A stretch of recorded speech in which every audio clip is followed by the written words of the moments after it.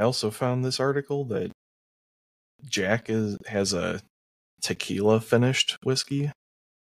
Oh, really? I don't know if it seems like it's kind of a distillery. Oh yeah, it's a distillery series release. Yeah, they do have some different finishes available there. Yeah, that's interesting. I don't know why they don't just put that stuff out. It's not like they have a shortage of whiskey on hand. Mm-hmm, right. A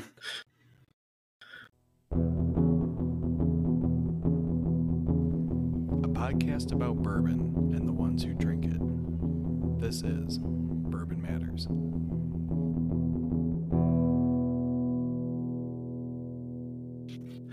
Welcome to Bourbon Matters. I'm Jake. And I am the second Jake. And we're short of Dan today, but that's all right. Jake squared, so we're going to have a really good podcast for you guys today. Yeah. No Dan means no we arguing, get to have more fun. Just peace and quiet and the truth. Yeah.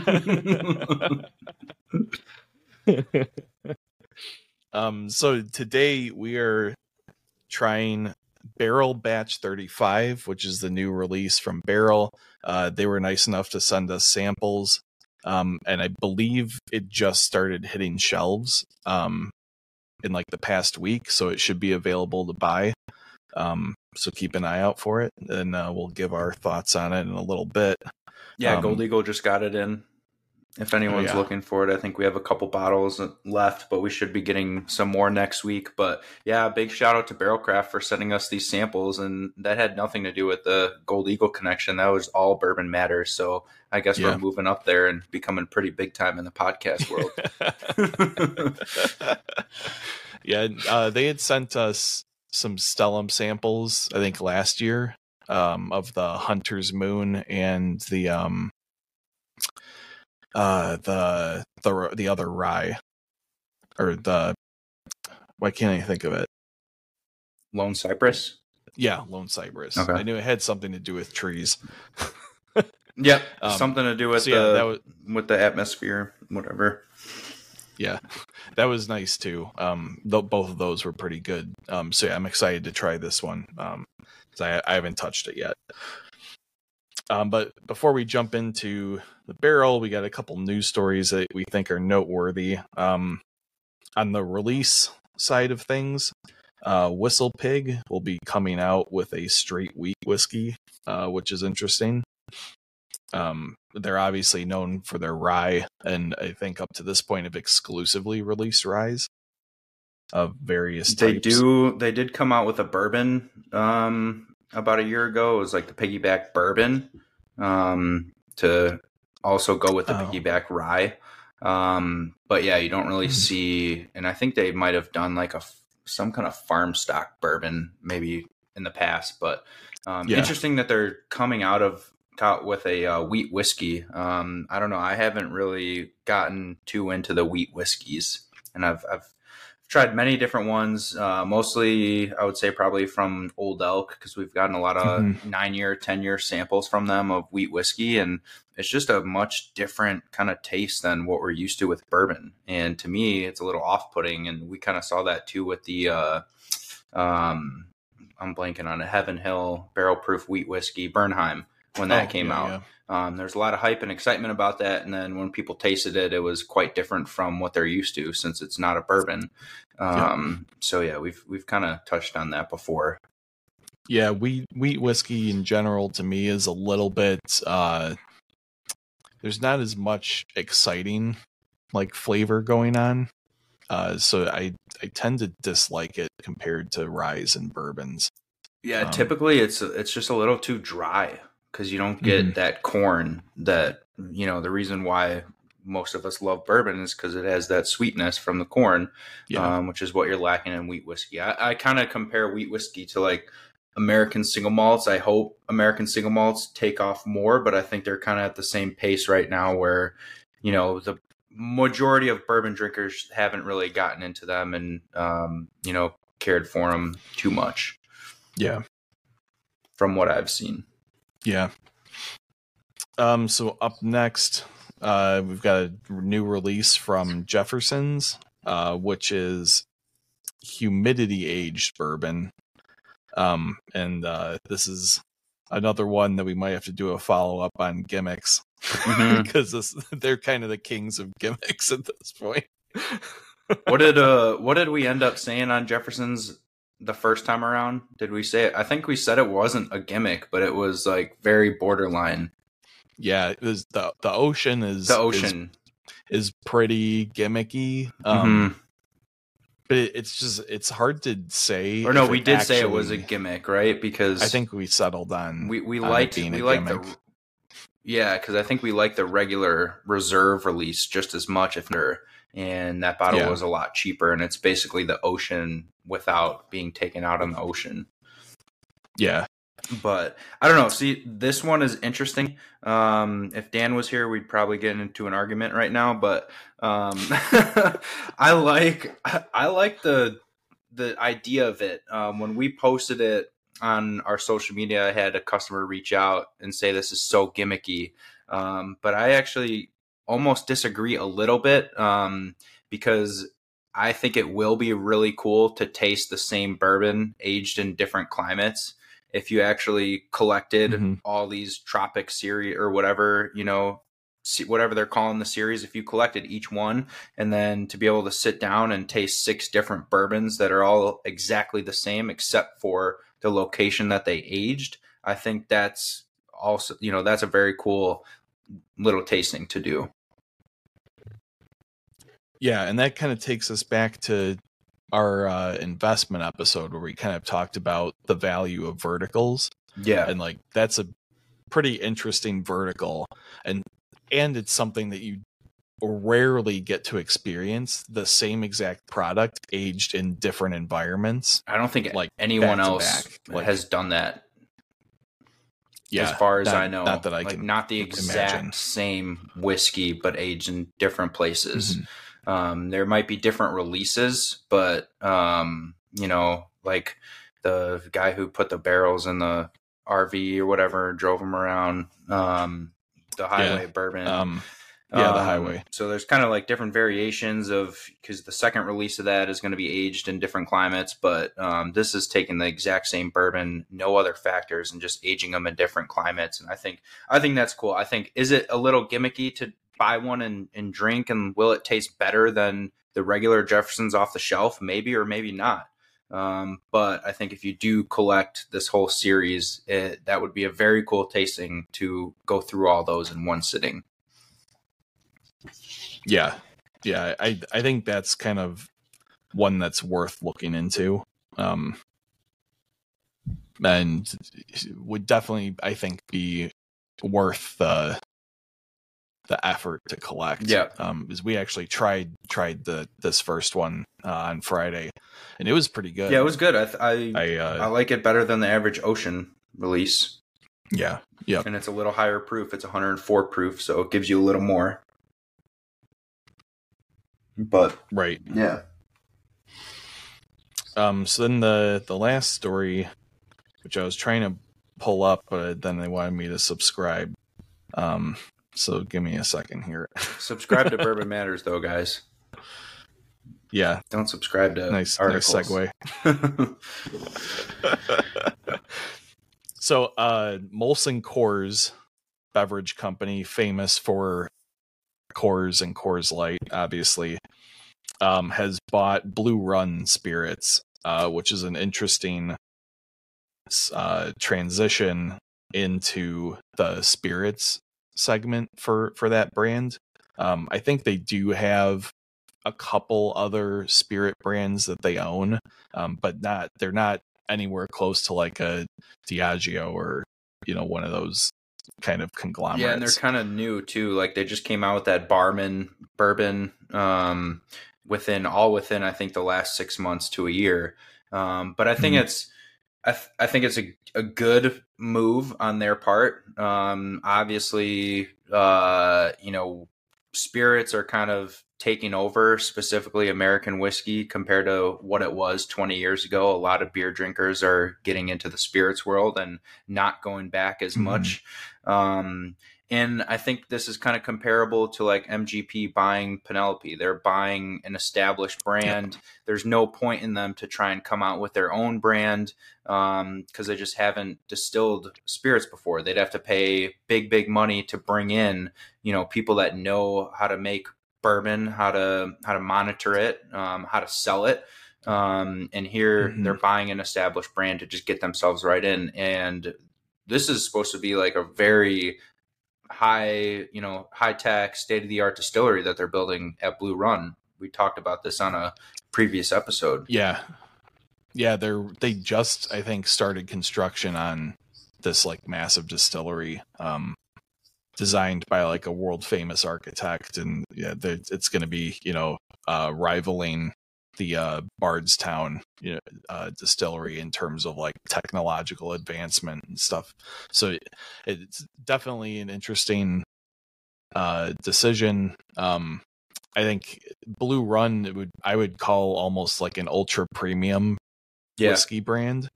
I don't think they have any bottles under $80 no. that they offer, and they're young too and new. But yeah, I mean, I guess a little surprising because like Blue Run isn't as established, but with the money that they're putting into that facility, you got to believe that they're going to draw a big crowd, lots of attention, and obviously they're going to have a ton of visitors at the distillery. So I think that's more so where they're looking than an established brand per se. Right. Yeah, probably a good move on the part of Coors to pick a brand that's, they do have a pretty solid following at Blue Run, and I'm a big fan of their rye releases that I've tried. I think way back in the day, like before episode 10, I think we tried the high rye Blue Run, and I don't think any of us were particular fans of it. However, I've tried most of the ryes that they've put out, and all of them have been fantastic. So yeah, we'll see. I think they actually work with Castle and Key too on contract distilling. That would make sense, yeah. But I think so too. I think some of their distilling is done at Bardstown as well currently. But yeah, it'll be interesting to see what happens when they start distilling their own, and what they get out of this. There's no dollar value on this buyout, but I'm sure they got a large cash infusion. And I'm sure they're gonna let Blue Run, whoever was running Blue Run before, they're not gonna replace them. They're gonna let them keep doing their thing. It's more of like a dip into the industry, because as I said before, like they don't know how to distill, and if they did want to start a distillery from scratch, that's going to cost them a heck of a lot more than buying a distillery right now, just with the people that you're going to have to bring in and the time that you're going to have to wait to, start selling the whiskey. And so good move. I think it's a good move. Yeah. Speaking of new facilities, I think you were saying that Barrell actually is building a new facility, right? Yeah, I believe it like just opened, or it's just about to open, but they just are wrapping up a new state-of-the-art distillery. Let's see the article here.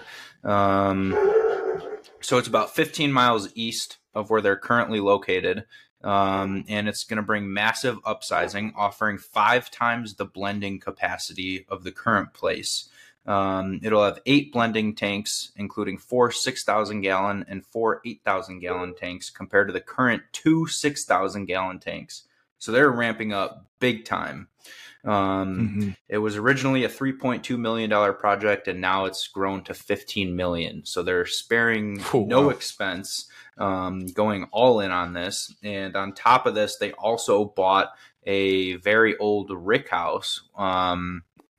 Let's see. So 7th Street Road in Shively, built in 1940. I thought I read somewhere that this was like one of the oldest rickhouse is built that's still standing. I mean, it looks very old, but the rickhouse is cool because this will give them their first place to actually age whiskey and let stuff mature. Whereas before they were mostly getting barrels in, blending.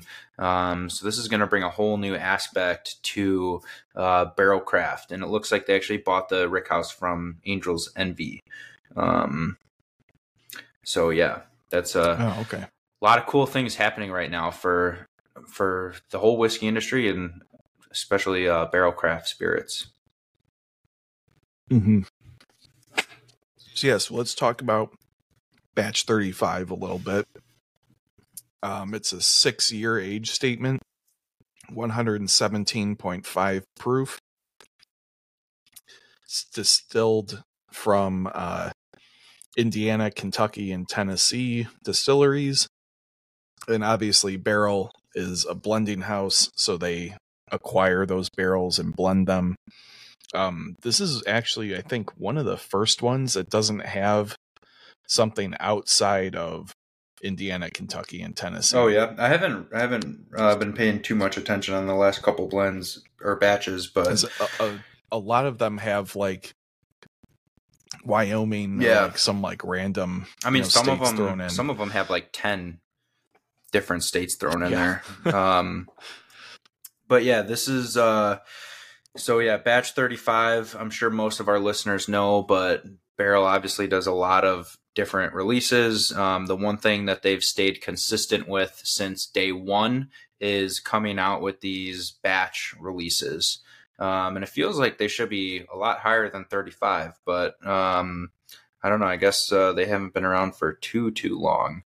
But it already won a gold medal at World Whiskey Fest. I don't know, something. Tons of whiskey fests out there to win medals in these days. And but either way, it did win a gold medal, so take that for what you get from it. And I warmed up with a little bit of our Barrell 9-year MGP single barrel that we picked. So I had nice plug. Yep, I've been sipping on that for a little bit. And now I'm going to jump over to this new sample. And what's also interesting about the Barrell samples is most of the ones before about batch 20 were usually like 9 or 10 years age stated, and then they kind of dropped. And recently it's been 5 years as the minimum age, which we talked about it before. There's nothing wrong with a lower age statement. Sometimes that younger whiskey just brings a little more depth and other flavors that you won't get out of older whiskey. Yep. And I think we, in our episode about blending, we talked, a little bit about MGP and how the MGP reserves seem to be almost gone. I guess. But they don't have as much of that like ultra aged kind of stuff like they did a few years ago. Correct. So, some of these blending houses are probably starting to look elsewhere. Look elsewhere, or for some of that find stuff. ways to make a little bit younger whiskey pop and help the blend. You get a lot more liveliness and fruitiness in younger whiskey. Sometimes can come with like a stringent effect, and that's kind of why most people are afraid of it. But when you're using it to blend with older whiskey, it kind of levels itself out. But let's dive into the whiskey. Yeah, so I'm having a real hard time smelling today. I'm getting a lot of so I'm just deep charred oak and like maybe a little bit of cinnamon spice and baking spices. Yeah, I was gonna say a little bit of like baking spices, like toasted, heavy toast. Yeah, graham that's cracker. about all I can pull out of it, unfortunately. Not a whole lot of fruit, but I could see maybe like a blackberry being in here, something dark, but still pretty dry.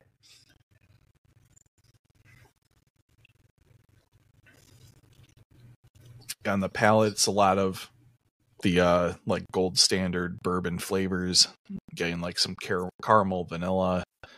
There's not too much oak presence. No, that I'm getting, like but much less it's than there. what I got on the nose, much less than I would expect. And I'm getting maybe a little less spice and a little more like creamy vanilla flavors than I was expecting from the nose. Yeah, it's kind of it's got like it feels kind of thick. It's the viscosity is on the thicker it's very end, balanced in too. my opinion. Yeah, the flavor, it's not one of those journey pours. It's one of those, I just had a long day and I want to pour some whiskey in my glass that is going to taste really good. And that's what this is. Yeah. There's not really a whole lot to dissect. It's just a really good bourbon. And I also think some of the more recent batches might have been lower proof. And 117, I think this drinks like it's about 110. There's not a lot of heat at all coming with this one. Yeah, definitely drinks under its proof. Mm-hmm. I do get a little bit of like some kind of like fruit or something like that. I get a little bit of orange. There's like some lighter flavors in there. I'm getting a little bit of orange. Yeah, I was gonna say it's kind of like the rind, orange rind or orange zest. Exactly, like, just a little zest sprinkled in there. Yeah, it's like it really reminds me a lot of like an old fashioned if you didn't have sugar in it. I agree. I was just gonna say this would make a phenomenal old fashioned. You probably wouldn't really need too much sweetener, maybe like a drop of maple syrup. But no, it's a really good bourbon all around. It doesn't taste young at all. It tastes well aged. So I'm sure there's some 10, maybe 11-year stuff in here as well. Mm-hmm. I think they might say actually on some of these they say. Yeah, I mean overall I think this is a solid one. I know every once in a while they like hit some kind of like magic with these blends. I think it's batch 30 is the one that my wife like loves. And it's almost like it's like breakfast in a bottle. It tastes like waffles and maple syrup, and it's like absolutely phenomenal. And then there's that, I can't remember which batch it is, but one of them is kind of like a candy corn type thing going on.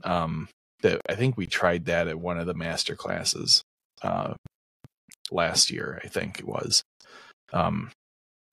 Yeah, this one's much more in the vein of like a classic bourbon profile. Yeah, so I'm actually looking through the batches right now, and I'm all the way back to 25 now, and this is the highest proof that has come out in the last 10 batches. Wow. And it's also, so it's 6, 7, 8, and 13-year-old barrels. So you can definitely, so those are pretty high. You can definitely tell that 13 years in there, because it kind of rounds the whole thing out and gives you the oak that you're missing, but it doesn't taste like the oak is taken over. Yeah, this doesn't taste like the knob 18. No. Or like something like that, that where it tastes like wood in a glass. And this is really well balanced. It is. And for those wondering, for those age statements, for those who follow awards, it was the San Francisco World Spirits Competition where this took a gold already. So I know some people don't care at all about that, but just throwing it out there for what it is. Yeah. Wow. This might be the highest proof that they've ever released on one of their batches. Yeah, 117. I mean, it's not crazy. No, high, it's not. Is in terms of overall, but if you're gonna blend, I would imagine it's kind of hard to get anything higher than like 120. Yeah, especially with bourbon, if you're not blending in, like a lot of their whiskey releases have light whiskey in them, and those can get up to 130 plus proof. But with bourbon, it seems okay. So batch 10 was 122 proof. Other than that, up until now, they've all been under 117.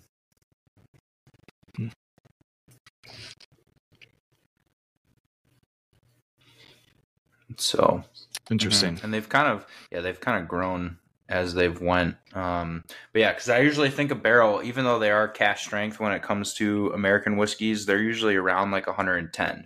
That's kind of what usually Barrell comes in at, unless they're not a bourbon and just a whiskey. Then they usually put in some light whiskey and they get higher. Oh. Yeah, but it's tasty. It's yummy. I think I like our single barrel better, but it's also $30 more than this batch. So take that for what you will. Yeah, and then I think you guys just got in more of the Armida, right? That's going to be retired soon. Yeah, so they said the Armida is going to just become like a seasonal thing. I think after it's if you really like it, you should buy some to drink. But I think they're gonna like every fall just come out with a little bit of the Armida. And we should have it in stock for at least the next couple of weeks. The distributor said they just got the last shipment of it, but they got a good amount. So it should be available, but shortly it'll go away as just a seasonal type of release. Yeah, I think we did.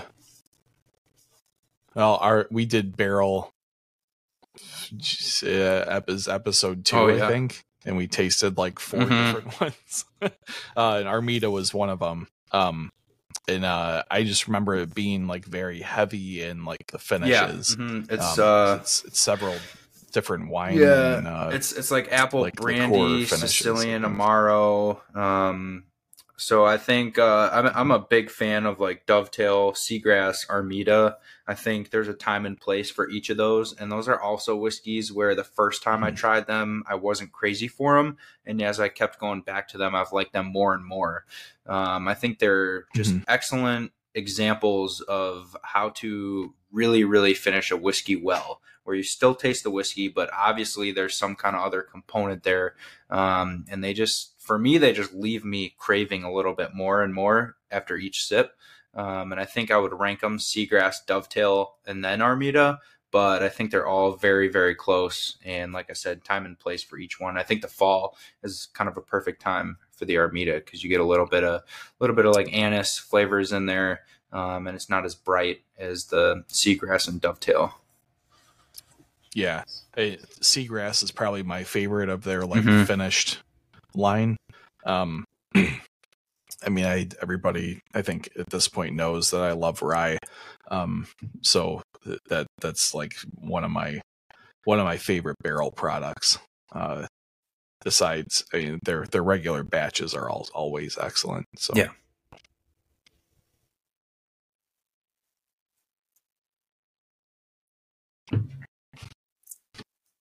Good start to the day. I love recording in the morning. Yeah. Yeah. Sets up for a perfect day ahead. Yeah, I got my deck's finally done. Nice.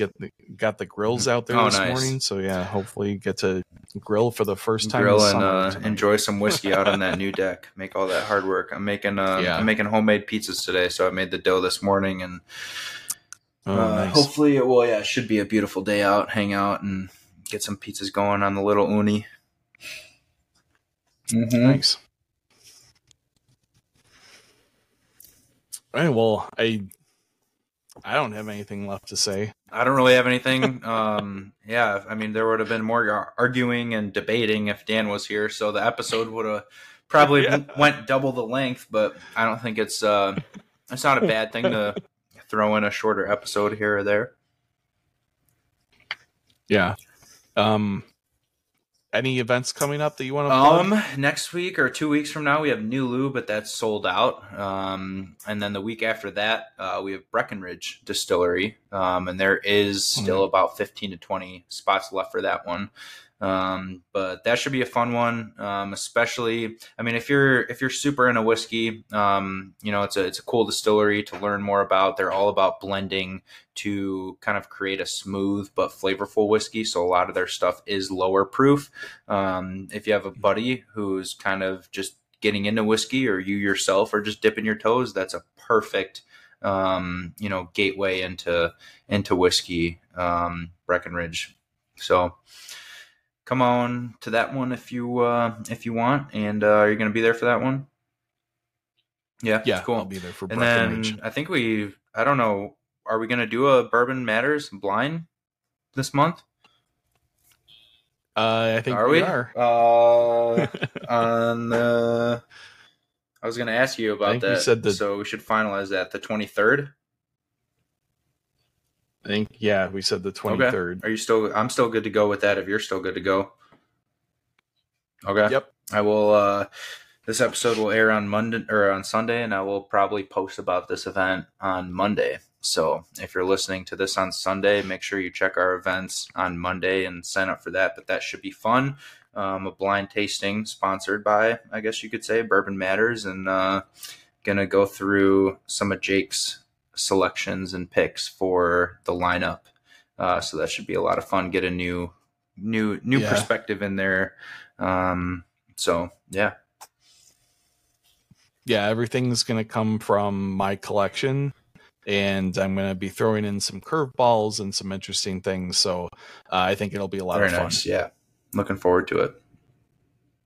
Sweet. So goldeaglewine.com. You can go to our events page there, or download our app on the Apple App Store or Google Play Store, and sign up right on the app as well. Make sure you follow us on Instagram at Gold Eagle Wine, and follow us on Facebook at Gold Eagle Spirits. And Jake will go ahead and plug Bourbon Matters.